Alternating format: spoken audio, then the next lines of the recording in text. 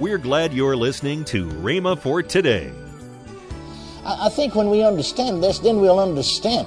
You see, Jesus, because we pointed out here, had the Spirit without measure. Then He could successfully deal with all cases. We have the Spirit by measure. Remember we looked at that scripture over in Hebrews. It talked about distributions of the Holy Ghost. See, the Lord said, I did not tell you. Now, see, I may have the manifestation occasionally. He said, I did not tell you I gave you working of miracles. I told you your ministry is a healing ministry. You're listening to Rhema for Today with Kenneth and Lynette Hagin. Later in today's program, I'll tell you about this month's special radio offer. Right now, let's join Kenneth E. Hagin on The Spirit Within and The Spirit Upon, Volume 2.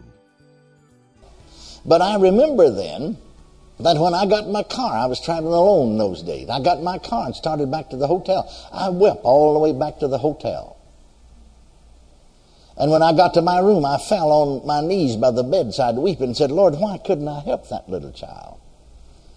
That healing power did not go into that child. It never left my hands. Now that child is only in every way, just a baby, even though it is between 4 and 5 years of age. And in its condition, it can't believe, but it doesn't disbelieve. There's nothing there to keep it from it. And yet that power did not go into that child. Because I had learned from experience that it's always the easiest thing in the world to get children healed. About 999, 100 times out of 100, you'd always get them healed. Because they just sort of believe anyway. I mean, they live by faith. I mean, you could not have you got a 4 or 5 year old child, and you got bills stacked up knee deep on both sides of you, and not a crumb in the house to eat. And they're just out jumping and playing and running and hollering. They don't lose a week of sleep. Amen. Isn't that right? They just got faith in mom and daddy. Amen. I think that's what Jesus said, except you be converted and become as little children, you know why it's into the kingdom of heaven. Well, I didn't get an answer right then. I've got 2 services a day, teaching every morning at 10, preaching at night. And so I began to fast. I fasted and prayed. You see, I'd only have certain times that I could pray about this, because when I wake up in the morning, I immediately got my mind on the morning service, and I don't get my mind on anything else. I begin to think about my Bible lesson, and just don't get on anything else. Then after I have that morning service, then the afternoon up to a certain point. Once I get to 4 or 4:30, then I refuse to let my mind get on anything else. Particularly in those days when I was going constantly.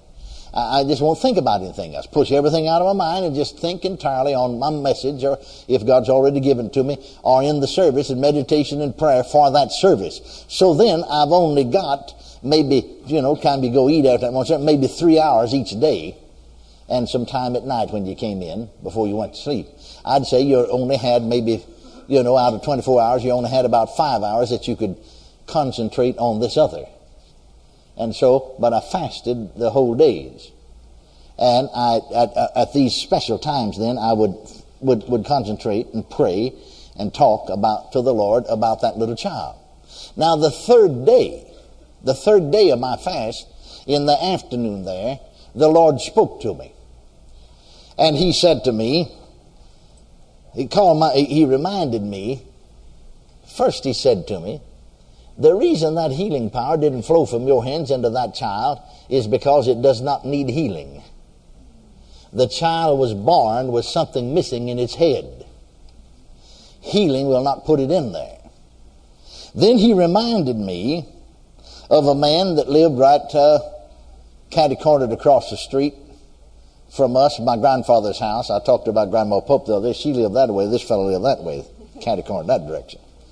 Mr. R. He would come, we had no air conditioning those days, so on, and folks, in the cool of the day, and twilight, would just sit out in the yard, on the porch. And Grandpa all the time would sit out, in a chair under the tree. We had some beautiful trees all around the house, large shade trees. And Mr. R. would come over there sometimes in the afternoon, sitting in the shade, and talk to Grandpa. And I was 6 years old, playing around, And I noticed that he did not have a finger, this finger or thumb on his right hand. Now the other hand, just perfect anybody. See, now here's a man 40 some odd years of age. He's got these 3 fingers, look just as normal, but his hand just, like you'd sawed it off across there. And so I remember one time after he's there, I asked Grandpa, see, he worked in the oil mill. We called it oil mill. Actually, what they did, they pressed cottonseed and made oil out of it, oil mill. And I thought that maybe he'd got his hand in machinery or something. So I asked Grandpa, because he worked there, did Mr. R get, his finger and thumb cut off? Grandpa said, no, he'd known him ever since he was born. He said he's born that way. He was born that way.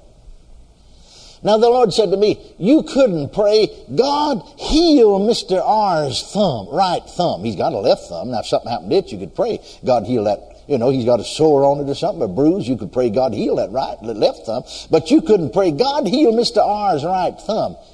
He don't have any right thumb. Could you? He don't need healing.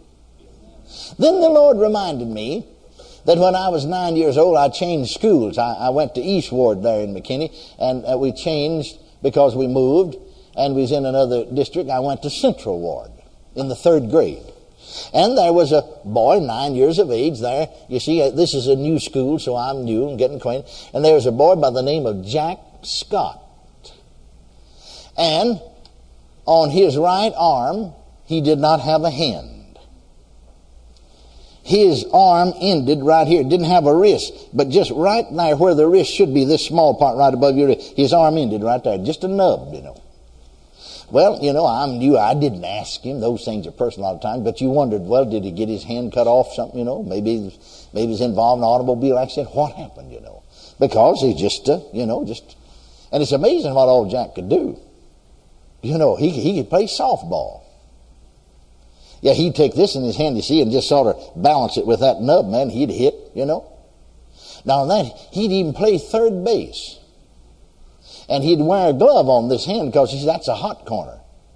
But you could knock a ball down there to third base, you see, and he'd grab it with that, jerk his hand out of that and pick that ball up and throw it to first base and get you out before you could get there.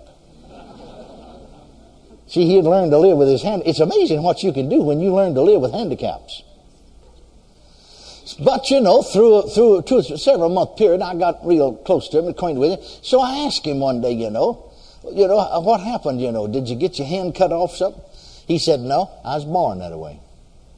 Now, I don't know why, but I was born that way. No hand on it. Well, the Lord said to me, now he's got a left hand. Now, if he'd got that left hand injured or had a sore on it or something, you could pray, God heal Jack's left hand. But you couldn't pray, God heal Jack's right hand. See, that's not healing. I think when we understand this, then we'll understand. You see, Jesus, because we pointed out here, had the Spirit without measure, then he could successfully deal with all cases. We have the Spirit by measure. Remember we looked at that scripture over in Hebrews. It talked about distributions of the Holy Ghost. See, the Lord said, I did not tell you. Now, see, I may have the manifestation occasionally. He said, I did not tell you I gave you working of miracles. I told you your ministry is a healing ministry. So that's the reason that healing power didn't flow out to you, because there's nothing there to heal. Now, you see, there's 2 things here.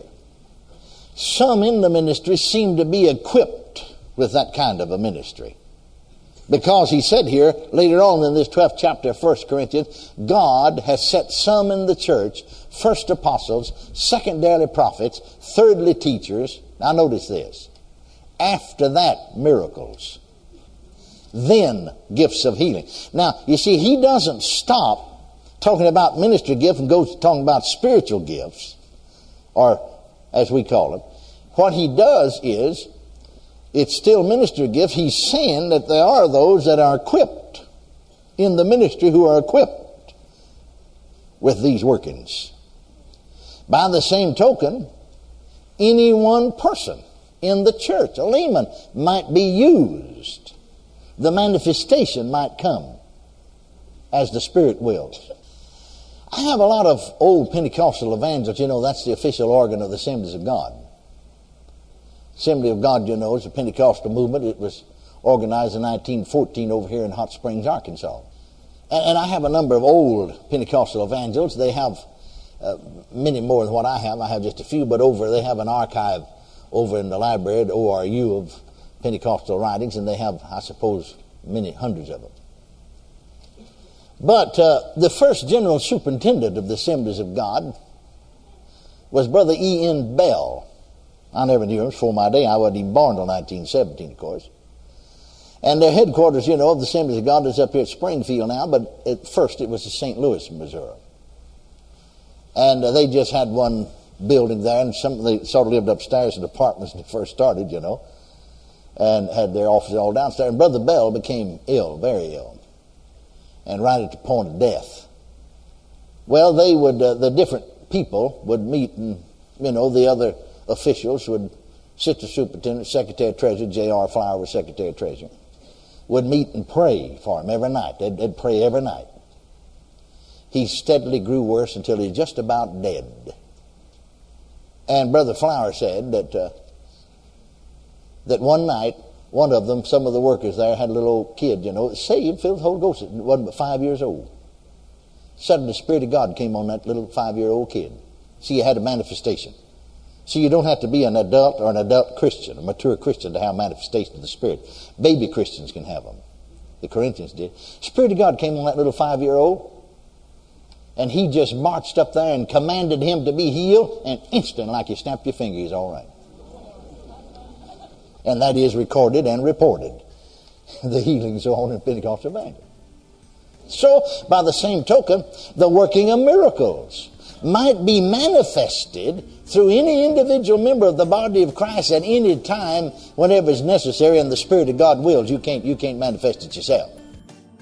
Welcome to Rhema for Today with Kenneth and Lynette Hagin. You can find more great materials by Kenneth E. Hagin, Pastor Hagin, and the rest of the Hagin family by visiting our online bookstore. Right now, I'd like to tell you about this month's special radio offer. This offer begins with the book by Kenneth Hagin entitled Called of God. The next book in this offer is from Lynette Hagin entitled God's Positioning System. The next in this offer is the CD from Craig Hagin entitled The Greater Mentality. And last but not least is the CD from Denise Hagin Burns entitled Holy Spirit, the Ultimate Best Friend. All this for the special price of $30. Call toll-free 1-888-FAITH-99. Again, call toll-free 1-888-FAITH-99. You can also order online at rhema.org. That's RHEMA.org. rhema.org. Or if you prefer to write to Kenneth Hagin Ministries, our address is P.O. Box 50126, Tulsa, Oklahoma, 74150. We always love to hear from our listeners, so write in or email us today and become a part of Rhema for Today. Right now, let's join Kenneth and Lynette Hagin. We are going to be in Washington State. Yes, Tacoma, Washington. That's right, March 29th through the 31st at By His Word Christian Center. Pastors Jan and Sue Butler, they're in Tacoma, Washington. And then we're going to move over for April 1, 2, and 3 to Spokane, Washington. Yes. There with the Spokane Christian Center with Pastors Rick and Linda Sharkey. And you can go online at rhema.org and find out anything about our crusade schedule or whatever's going on or where we're going to be in the next crusade. But tomorrow on Rhema for Today, we'll continue Kenneth E. Hagin's life-changing series. That's next time on Rhema for Today with Kenneth and Lynette Hagin.